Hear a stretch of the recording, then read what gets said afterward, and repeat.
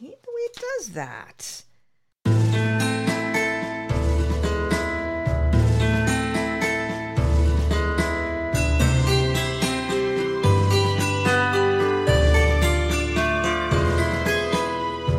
Як умру, то поховайте мене на могилі серед степу широкого на Вкраїні милі, що плани широкополі і Дніпро, і кручі. Було видно, було чути, як реве ревучий, що плани широкополі і Дніпро, і кручі. Було видно, було чути, як реве ревучий. Як понесе з України у синє море кров ворожу, ото й діє і лани, і гори. Все покину і полину до самого Бога. Буду молитися, а до того я не знаю Бога. Все покину і полину до самого Бога. Буду молитися, а до того я не знаю Бога. Поховайте та вставайте, кайдани порвіте, і вражою свою кров'ю волю окропіте. І мене в сем'ї великій, в сем'ї волі новій, не забудьте пом'янути незлим тихим словом. І мене в сем'ї великій, в сем'ї волі новій, не забудьте пом'янути незлим тихим словом.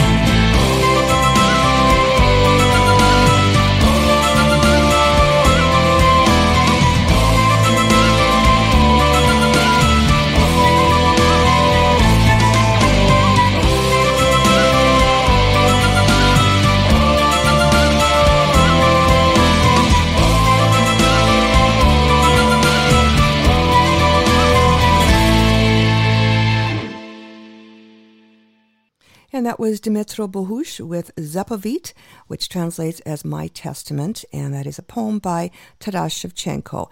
And yes, it is unfortunate we are pretty much all consumed with the news of the war in Ukraine, but I thought it fitting to start this program with a little bit of a tribute to Ukraine's national bard, since in March that is normally what we do every year. So again, that was Zapovit, My Testament by Taras Shevchenko, put to music by Dmytro Bohush. Добрий вечір і вітаю вас всіх, дорогі радіослухачі, на радіопрограму «Наш голос» радіо українського коріння, котра подається вам на багатомовній радіостанції AM 1320 CHMB у місті Ванкувері. При мікрофоні Павліна. Hello there and welcome to Nash Holos Ukrainian Roots Radio, coming to you on AM 1320 CHMB Vancouver. I'm your host, Pavlina. Thank you for joining me. On today's program, we have a book review about the struggles of the Ukrainian language, as well as a feature interview with Amy Greenfield, who is the curator of the Nanaimo Museum, and she'll be telling us about an exhibit currently showing there until May about Nanaimo's role in the World War I internment operations. As well, a little more spotlight on Shevchenko with a biography of the bard, courtesy the Ukraine Institute of London. As well, we've got our usual proverb of the week, other items of interest, and of course, great Ukrainian music. And we're going to continue with the Taras Shevchenko theme. Here we are with Quintet Alleluia and Sadok Vishnevy Kolochate, all about a cherry orchard near the house. Садок вишневий коло хати, груші над вишнями удуть, плугатарі з плугами йдуть, співаючи йдуть дівчата, а матері вечерять ждуть. Сім'я Зимня вечеря коло хати, вечірня зіронька встає, дочка вечерять подає. А мати хоче навчати, та соловейко не дає. Поклала мати коло хати маленьких діточок своїх, сама заснула коло них. Затихло все, тільки дівчата та соловейко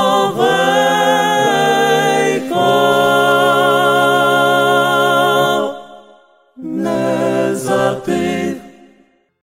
Early bird weekend passes for Canada's National Ukrainian Festival 2022 are now available for only $110. Don't miss the very best in Ukrainian culture, food, music, and dancing on August long weekend in Dauphin, Manitoba. Visit Canada's National Ukrainian Festival on Facebook for featured entertainment. For only $110, early bird weekend passes are now available for Canada's National Ukrainian Festival 2022 in Dauphin, Manitoba. By phone at 204-622-4600 or online at cnuf.ca.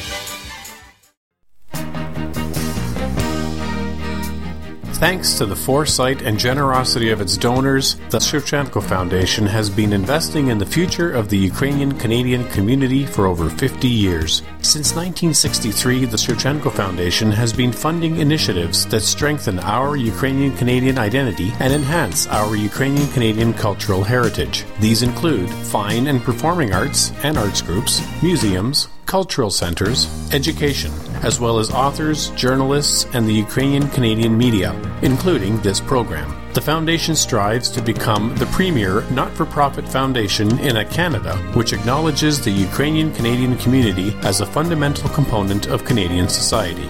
Nash Holos listeners are encouraged to support this vision through continued donations into the future. To apply for grants, make a donation, or for more information, visit ShevchenkoFoundation.com.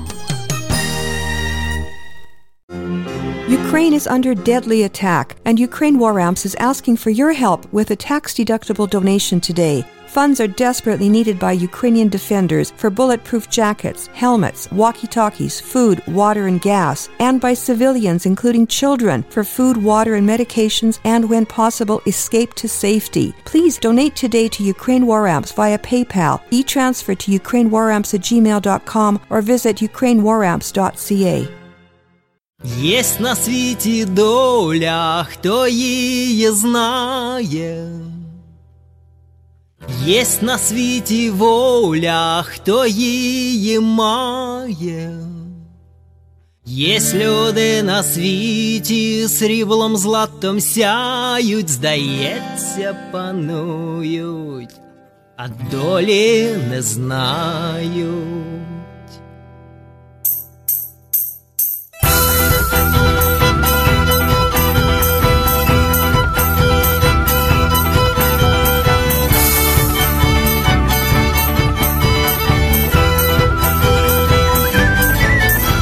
Візьміть срібло злато та будьте багаті, а я візьму сльози, лихо виливати. Затоплю недолю дрібними сльозами, затопчу неволю босими ногами. Тоді я веселий, тоді я багатий, як буде серденько поволі гулянти. Гей!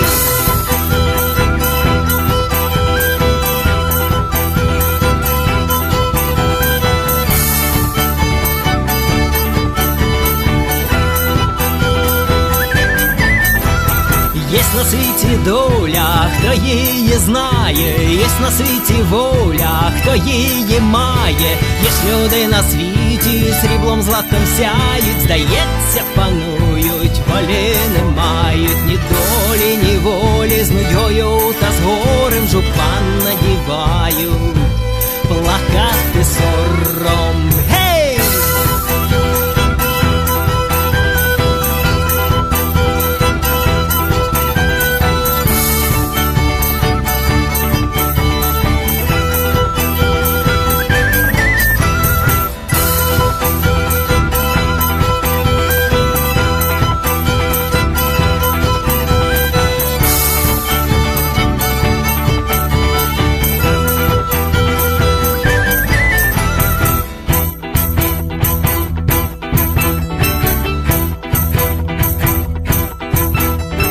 кричить сови, спить діброва, зіроньки сіяють, понад шляхом ширицею ховрашки гуляють, спочивають добрі люди, що кого втомило, кого щастя, кого горе, все нічка покрила.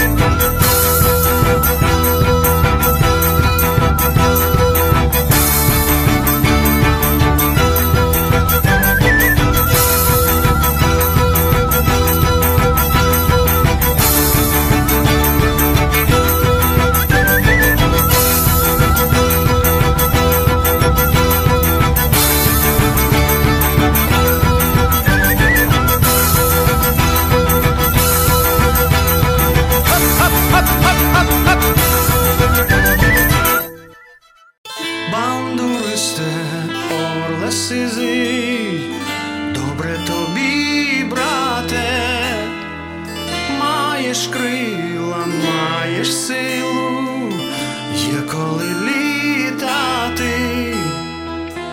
Тепер летиш в Україну, тебе виглядають, полетів би я з тобою, та хто привітає?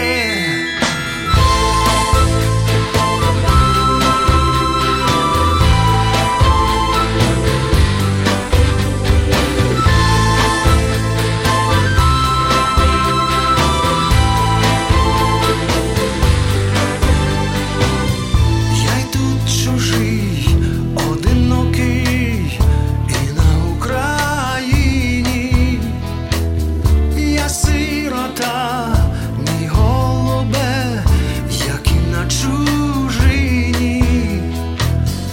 Чого ж серце б'ється, рветься, я там одинокий, одинокий, а в країна, а степи широкі.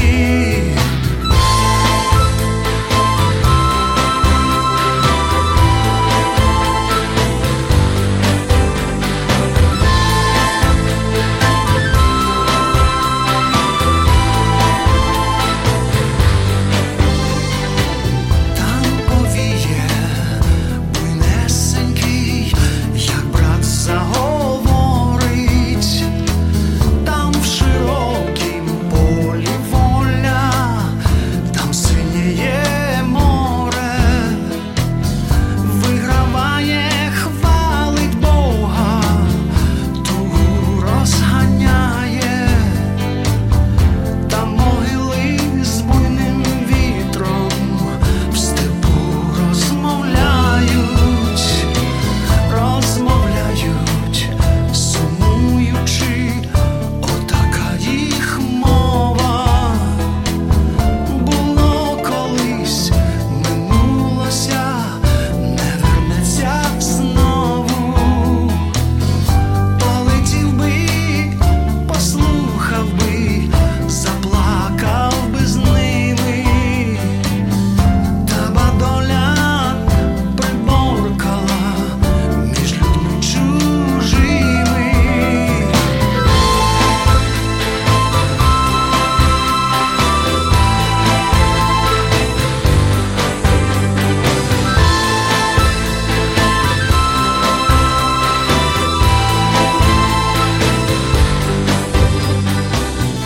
Бандуристе, орле сизий, добре тобі, брате, маєш крила, маєш силу, є коли літати.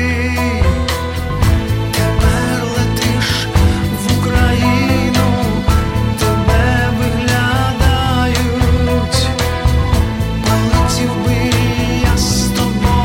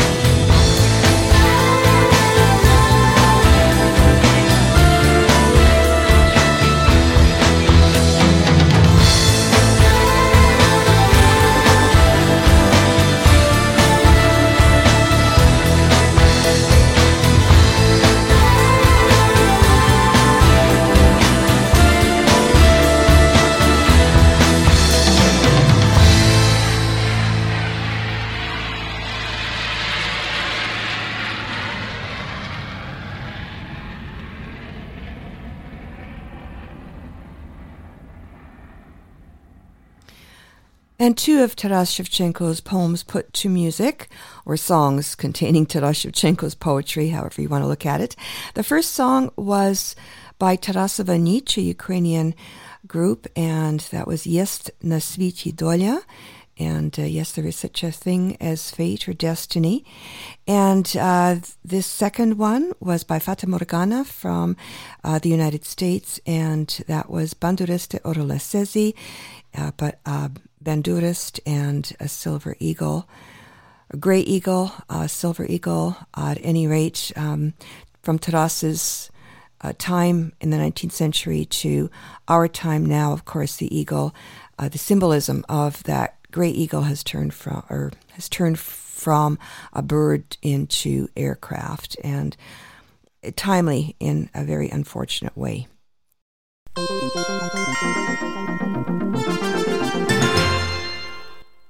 Coming up next, The Serf Who Founded a Nation, how Taras Shevchenko went from being a serf to becoming Ukraine's most important poet, giving a voice to the Ukrainian people. And this is narrated by Dr. Rory Finnan, a university senior lecturer in Ukrainian studies at the University of Cambridge.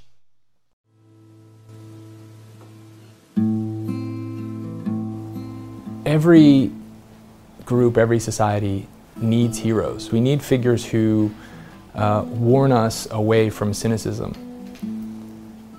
And the danger with heroes is that we reduce them to one message or one event. We need to release Shevchenko from that. This portrait behind me of the African-American actor Ira Aldridge. Shevchenko was a great admirer of the actor. He painted Ira on the fly in a kind of impromptu setting, having seen Ira Aldridge perform Lear in St. Petersburg at Mariinsky Theater in 1858. Aldridge sits down, he is squirming and laughing, driving Shevchenko absolutely crazy. Shevchenko keeps very sternly asking him to stay still. He's using his interpreter to convey the message. Aldridge will not comply. At one point he asks if he can sing, and then he gets up and starts singing and dancing around the room. Shevchenko is so invested in his portrait that he doesn't take to this quite well straight away. But within minutes, up he springs, dancing himself, singing Ukrainian folk songs with Aldridge. And what I love about this episode is immediately it brings us away from this figure that we see ossified on granite pedestals on statues around the world. And we have a portrait of the artist himself. And this vibrant individual is brought to life in that kind of episode, and Aldridge draws it out of Shevchenko. Пане управителю. Ти хто? Тарас Григорій Шевченко.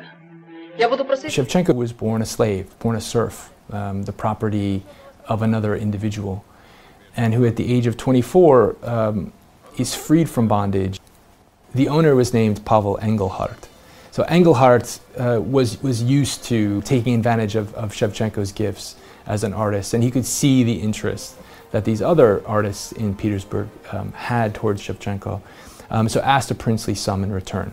So what these artists did was organize an auction and use the proceeds from that auction to free this 24-year-old artist. Shevchenko has had such a personal, intimate knowledge and exposure to systemic oppression. In the middle of the 1840s, he returns to Ukraine as a member of an archaeographic commission to draw the various sites in the Ukrainian lands of archaeographical interest. And when he returns to Ukraine, he sees a place that has been left to rot, in his view. And this is when he writes some of his most, let's say, politically radioactive poetry. This poetry was not meant for publication, but around this time he joined something called the Cyril and Methodian Brotherhood, a group of individuals who believed very much in the ideals of freedom, who believed in the liberation of the serfs, the education of the peasantry. He is arrested after a certain Petrov was listening through the wall at what these members of the Cyril-Methodian Brotherhood were saying. Around the time of his arrest, he begins to write highly confessional lyric poems. So Shevchenko encouraged us as readers to reorient ourselves to language entirely. Shevchenko actually employs repetition in such a audacious way that he seizes on the word znovu, again, in a poem that he's writing at a time when he's encountering years of exile, years of punishment for writing poetry in the first place. And he writes this: Анумо знову віршувати, звичайне, нишком. Анумо знову, поки новинку на основі, старинку Божу ліцювати. А сіріч, як би вам сказати, щоб не збрехавши, а знову людей і долю проклинати. This use of znovu over and over again, his conversational tone. In a poem, you really feel like he's speaking to you, that he's calling you aside, specifically you, and confessing something deeply personal to himself. It comes so organically to Shevchenko that it produces this intimacy that frankly sometimes feels uncomfortable when you're a reader.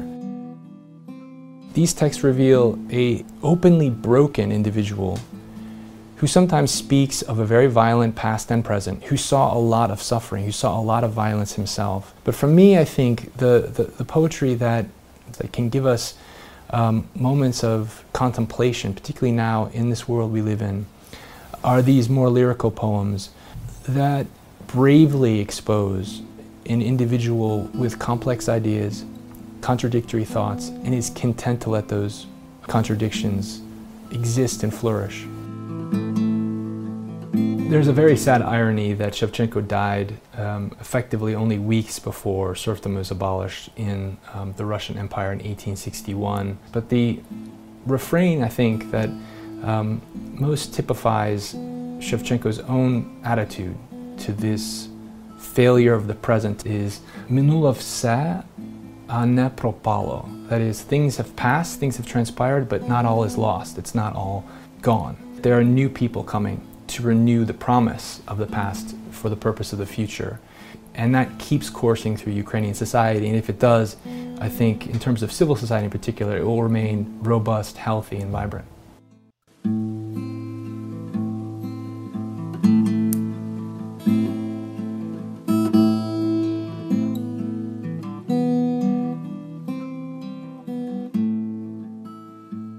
The Serf Who Founded a Nation, narrated by Dr. Rory Finnan, University Senior Lecturer in Ukrainian Studies at the University of Cambridge. This came to us courtesy the Ukrainian Institute London and YouTube. Up next, from Edmonton, Trubka, from their album Pochatke, Beginnings, and Dumy Moi, My Thoughts. And that is one of Taras Shevchenko's most memorable poems put to music. Dumy moi,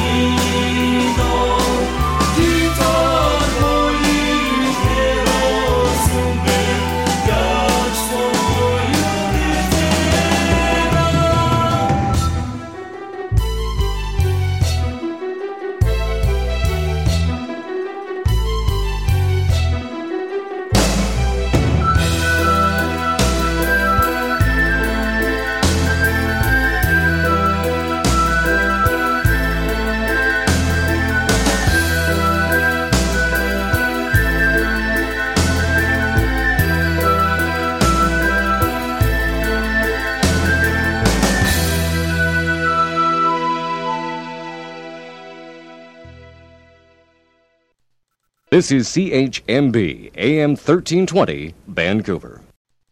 Early bird weekend passes for Canada's National Ukrainian Festival 2022 are now available for only $110. Don't miss the very best in Ukrainian culture, food, music, and dancing on August long weekend in Dauphin, Manitoba. Visit Canada's National Ukrainian Festival on Facebook for featured entertainment. For only $110, early bird weekend passes are now available for Canada's National Ukrainian Festival 2022 in Dauphin, Manitoba. By phone at 204-622-4600 or online at cnuf.ca.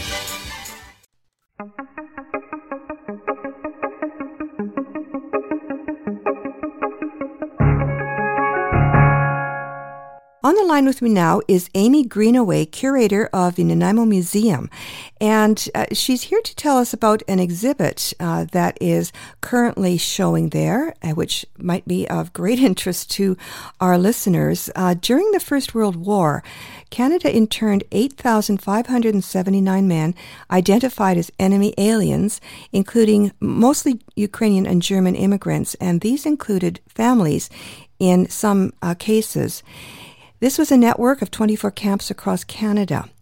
This latest special exhibition from the Canadian War Museum is called Enemy Aliens, Internment in Canada, 1914 to 1920. It explores the internment operations and the experiences of the internees. So Amy is here to tell us a little bit more about the exhibit. So welcome, Amy. Thank you for joining us. Hello, thank you. Now, this exhibit started in February, and it's here for a little while, so people still have time to check it out. What are they going to find when they come to the Nanaimo Museum? The exhibit, as you mentioned, is about the experiences of people who were deemed enemy aliens during the First World War and were interned. About 70% of those people were Ukrainian, and there were also people who were from Germany, who were part of the Austro-Hungarian Empire, and from other countries in Europe. So people who were from countries that were at that time at war with the British Empire. In addition to the men who were interned, which is the number that you mentioned earlier, approximately 8,600 people, there were also 150 children and 80 women interned. Yeah. So when people come to the museum, they will see a kind of a two-part exhibit, really. The first part is a traveling exhibit that was created by the Canadian War Museum in partnership with the Ukrainian Canadian Civil Liberties Foundation. And we've added to that a section about the experiences of people who were interned in Nanaimo and people who were deemed enemy aliens but weren't necessarily interned. Oh, that's interesting, as a particular personal interest to me, because I think my great uncle might have ended up here in Nanaimo, but we don't know anything. I found out about this in a casual conversation with my dad. He threw it away when Uncle Harry went off to the camps and blah, blah. And I said, Dad, whoa, let's rewind here. What did you just say?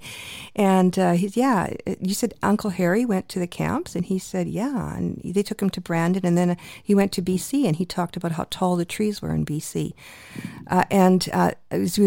They homesteaded on a farm in Saskatchewan.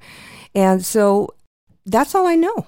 I did do a little bit of digging, found out that he had been, there were some family archives that talked a little bit about how he came to Canada in 1914, wanted to be a trumpeter, joined the army, and then was discharged. That's all I know. So where did you find the documentation of those that were here? Well, thank you for sharing. To start with, that's such a powerful story, and we hear that story time and time again here at the museum and come across it in our research. And one of the reasons why we come across stories like that, where families say, we have this story within our family that, this ancestor or this other family member were interned, but we don't have any documentation and we'd like to learn more about it, and we're having a hard time doing that. And the reason for that, there's a few reasons, but the main one is in 1954, the Canadian government destroyed many of its records connected to First World War internment operations, which you might have encountered. Oh, yeah. And so that obviously creates problems for family members who are trying to learn their story because there aren't the government records to help fill in the blanks. Right, yeah. what we ended up doing, because in our exhibit here at the Nanaimo Museum, in the local section, it was really important to us because those personal stories are harder to come by because those documents aren't there. Mm-hmm. We still really wanted to tell the story of people because these are experiences that are happening in community, and who are the people who were interned and what do we know about how that affected them. Mm-hmm. And we know that there was a family interned in the Nanaimo internment camp. There was a family here. Family, wow, yes. Wow. Frederick and Hilda Coase. They lived in Victoria. Frederick Coase was from Germany. He emigrated here in 1906. He worked as a boat builder with his brother in Victoria. His wife was from England, so she was a British subject.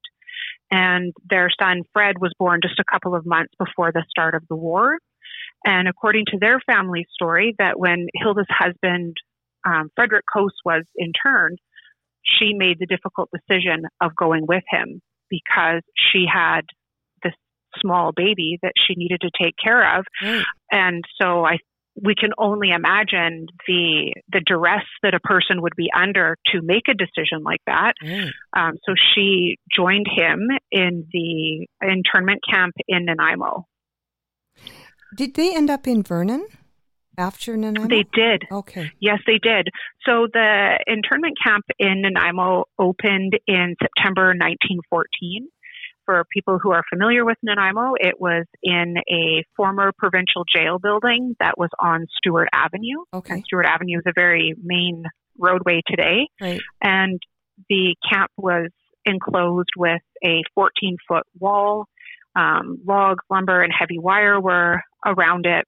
And one of the internees who escaped, his name was John Woolert, he described the camps as, that camp specifically in Nanaimo, as unsanitary, poorly ventilated, crowded, and the food unfit for human consumption. Oh, dear. Wow.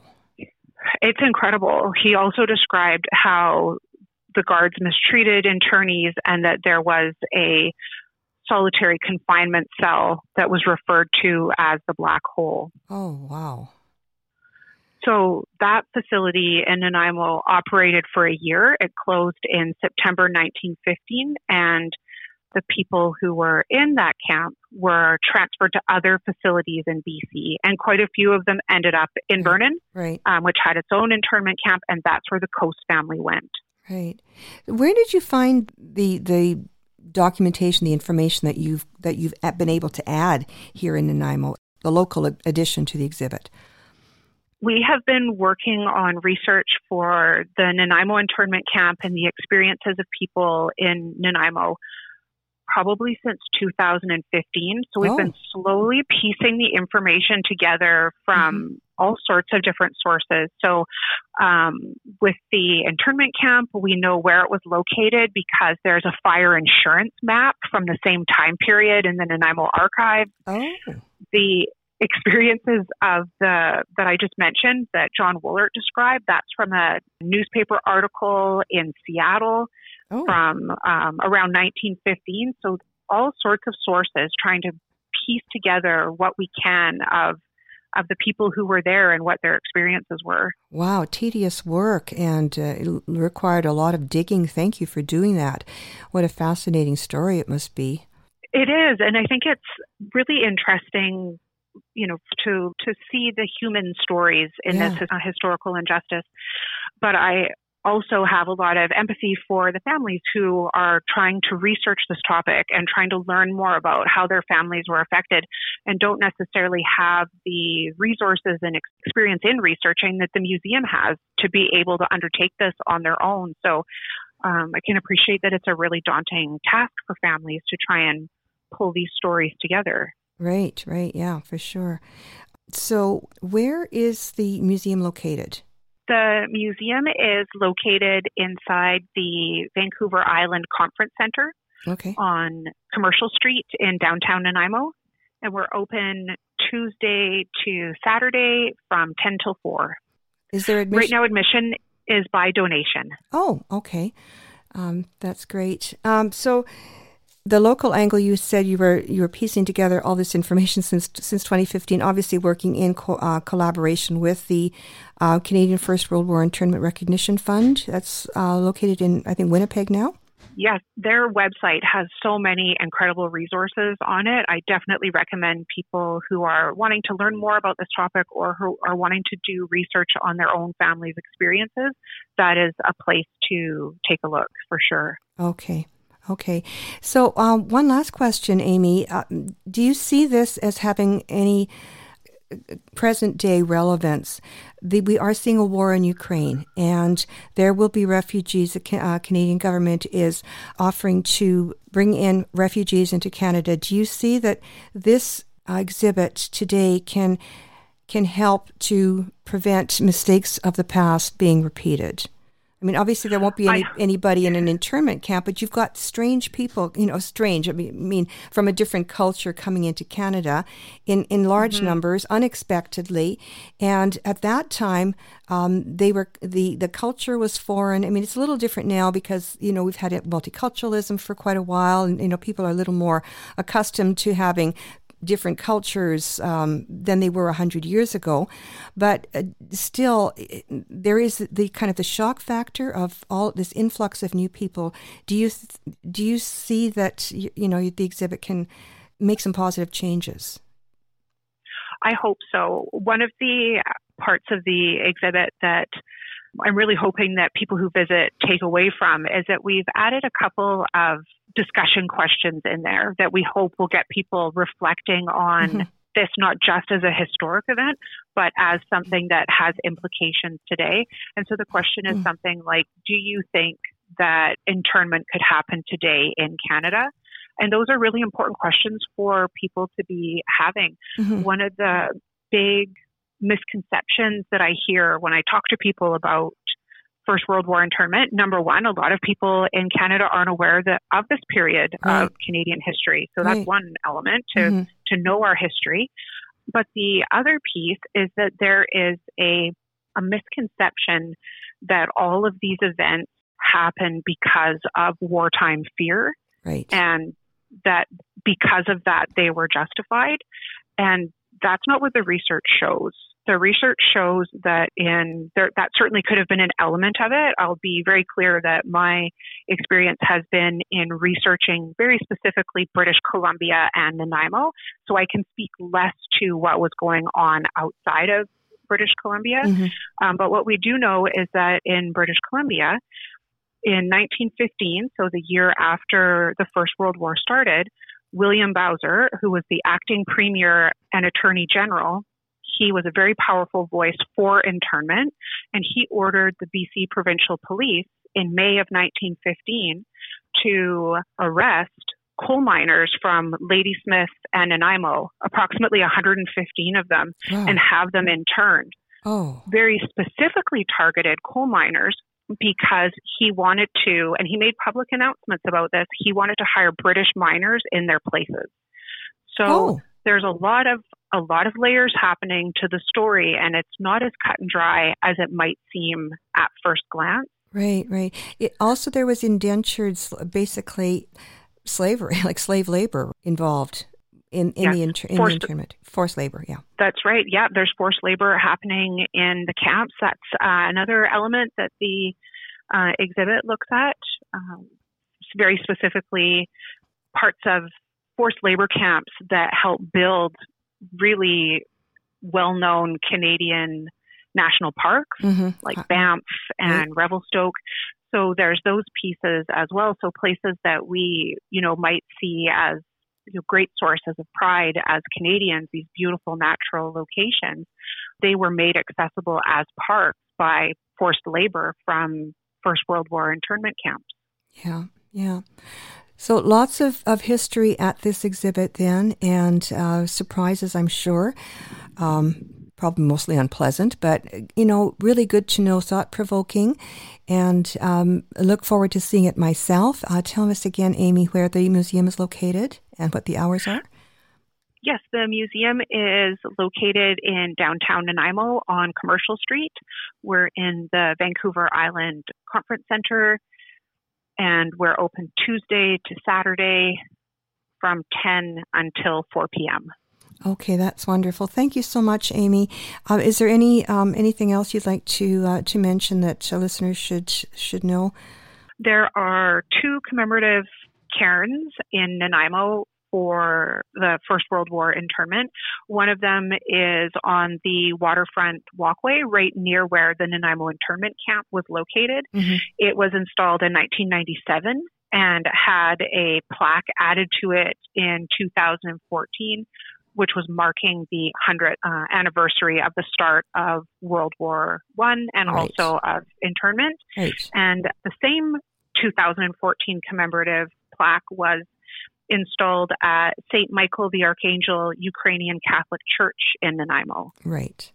So if people aren't able to get to the museum before the exhibit closes or aren't in the area, but they are visiting Nanaimo, those are 2 places that you could go and connect with this story. The exhibit is open until Saturday, May the 21st.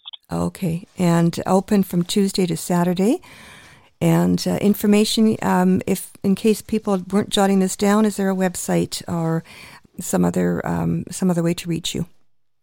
Yes, we have all the information about the exhibit and our hours at our website, which is nanaimomuseum.ca. And we also have social media posts about the history of First World War internment happening throughout the run of the exhibit. So you could go see the museum on Facebook or on Twitter and learn a little bit more about First World War internment.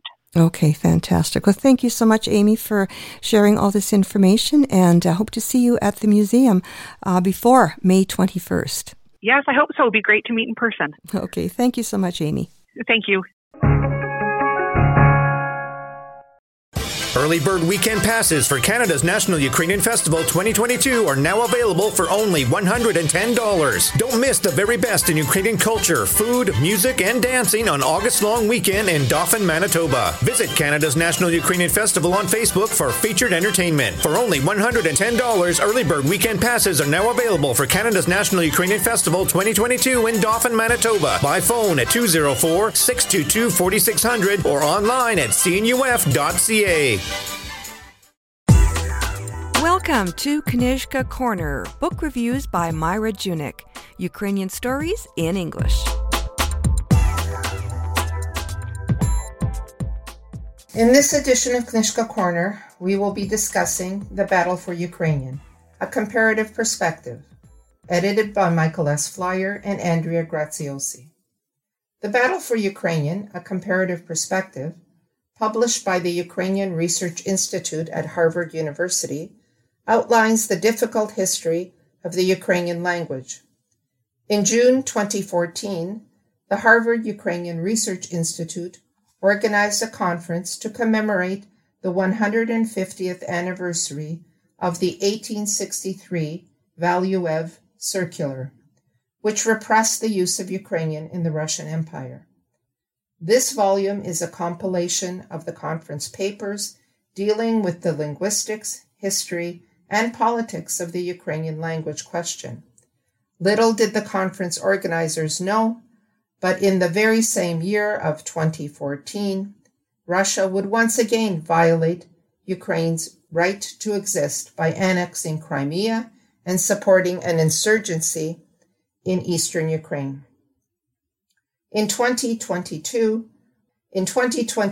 Russia would use Russian language rights as an excuse to invade Ukraine. In the introduction, the editors provide an overview of the history of the battle for Ukrainian. The Valuev Circular of 1863 and the more brutal Ems Decree of 1876 were the tools used by the Imperial Russian government to destroy Ukrainian language evolution. The Russian Ministry of Internal Affairs was headed by Petr Valuev. His goal was to contain Ukrainian literature, to prevent its expansion, and to deny the common people access to Ukrainian literature. He believed that Ukrainian activists could use the increasing prominence of the Ukrainian language as a symbolic flag representing an independent Ukraine of the future. These decrees may have slowed the development of Ukrainian publications, but they were not destroyed. Meanwhile, in the western part of Ukraine, under the Austro-Hungarian Empire, Ruthenian, or the prosta mova, of the common people was permitted in schools and local government, while Polish and German dominated higher education. New Ukrainian writers were also starting to speak out, such as Taras Shevchenko, Lesya Ukrainka, and Ivan Franko. During the Soviet era, the Ukrainian National Republic of 1918-19 spurred on the further development of the Ukrainian language. This progress ended with Stalin's brutal collectivization and the Holodomor of the 1930s. This was a campaign to destroy the Ukrainian intellectual elite and to Russify the nation. It was not until 1989 that the Ukrainian Soviet Socialist Republic passed a law which made Ukrainian the official state language. However, Russian continued to dominate as a language of commerce. Despite the revival of the Ukrainian language during the Orange Revolution, Viktor Yanukovych passed a law to elevate Russian to official language status once again. His removal from office in 2014 marked a return to Ukrainian as the only official language. In the same year, Vladimir Putin declared that he wanted to protect Russian-speaking Ukrainians by annexing Crimea and invading Donetsk and Luhansk in eastern Ukraine. Subsequent chapters written by linguists, historians, literary specialists, and political scientists outline the development of the Ukrainian language. There are articles about the Russian Empire, the Austro-Hungarian Empire, the Russian Revolution, the World Wars, the post-war Soviet era, the Orange Revolution, and modern-day Ukraine. The case studies of language politics in Canada, India, and the former Yugoslavia all provide perspective on how languages can impact culture and identity through their growth or repression.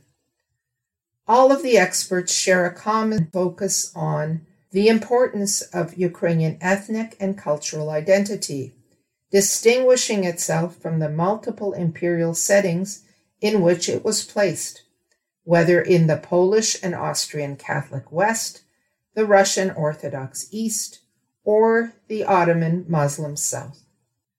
This book will appeal to a variety of readers interested in Ukraine's history, comparative linguistics, international politics, and Russian aggression. The dense but well-written articles are thoroughly researched. Academics will appreciate the detailed footnotes. The battle for Ukrainian has been a struggle against various imperial oppressors who sought to suppress the cultural aspirations of the Ukrainian people. It is ironic that Russia invaded Ukraine in 2022 under the false pretext that Ukraine's Russian-speaking citizens were being denied their language rights.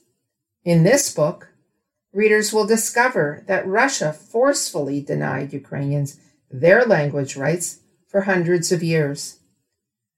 Democracy is too high an ideal to be dependent on linguistic determinism. People speaking different languages should be able to live together while being loyal to one state.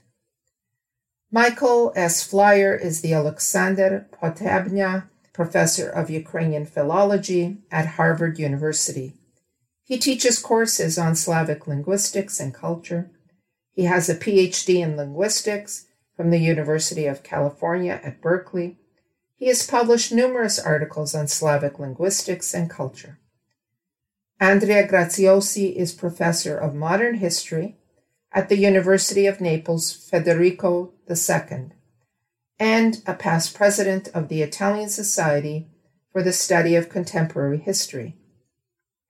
He is a fellow of Harvard's Ukrainian Research Institute and the Davis Center for Russian and Eurasian Studies. His fields of expertise include the Holodomor and modern history. In these turbulent times, the Battle for Ukrainian has a powerful message for the international community about the importance of the Ukrainian language. A language is not only a means of communication, it is a collective identity. The Battle for Ukrainian, A Comparative Perspective, is available at Amazon and Harvard University Press. Thanks, Myra. Join us again soon for another edition of Knižka Corner, book reviews by Myra Junik, here on Nasz Holos Ukrainian Roots Radio.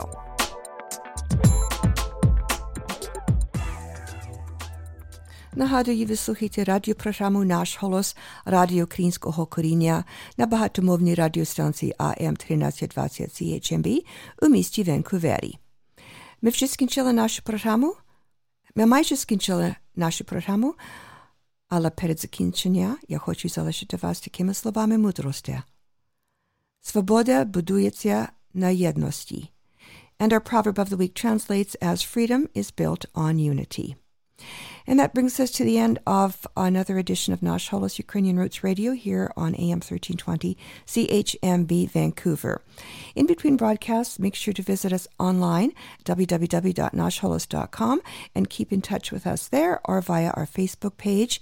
And if you haven't been listening to recent editions of Nasz Holos, I urge you to listen to the podcast because there have been some very urgent messages from people who are in Ukraine under siege right now, under attack, as well as those who are trying to help them. So do check out our podcast feed, and you can find our podcast link at www.nashholos.com.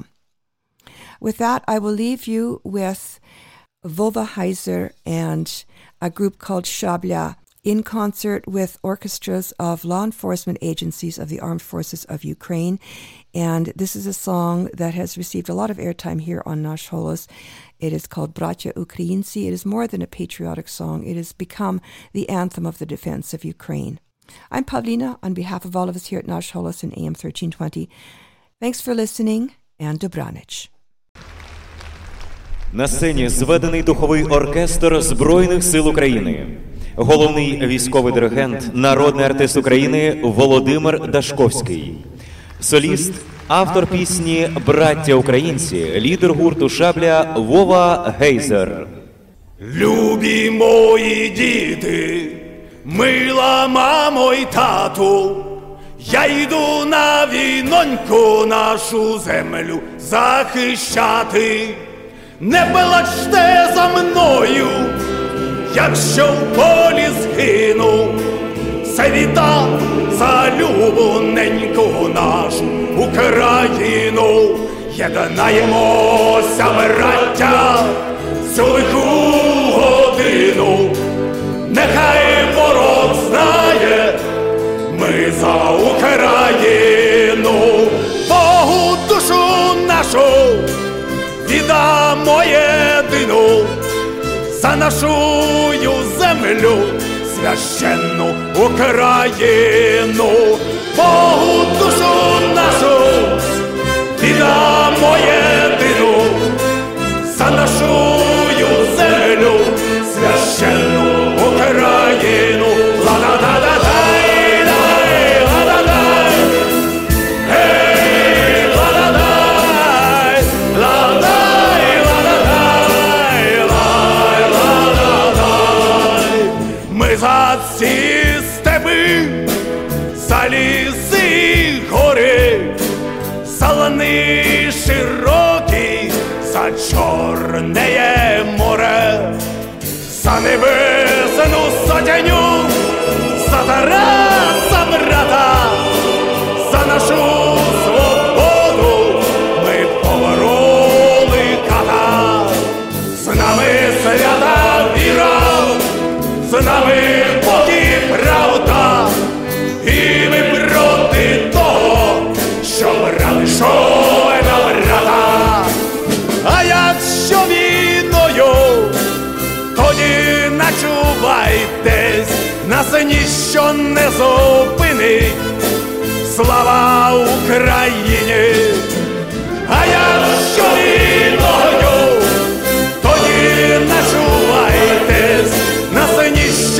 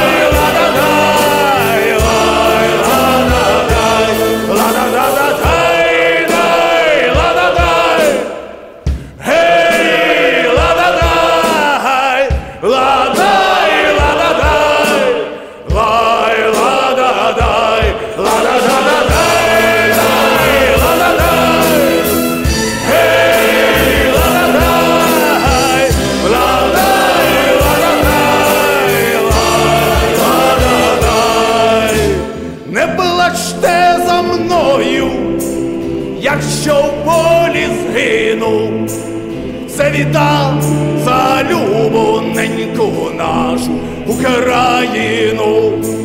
Не плачте за мною, якщо в полі згину, це віддам за любоненьку мою Україну. Love this podcast? Support this show through the Acast supporter feature. It's up to you how much you give, and there's no regular commitment. Just hit the link in the show description to support now.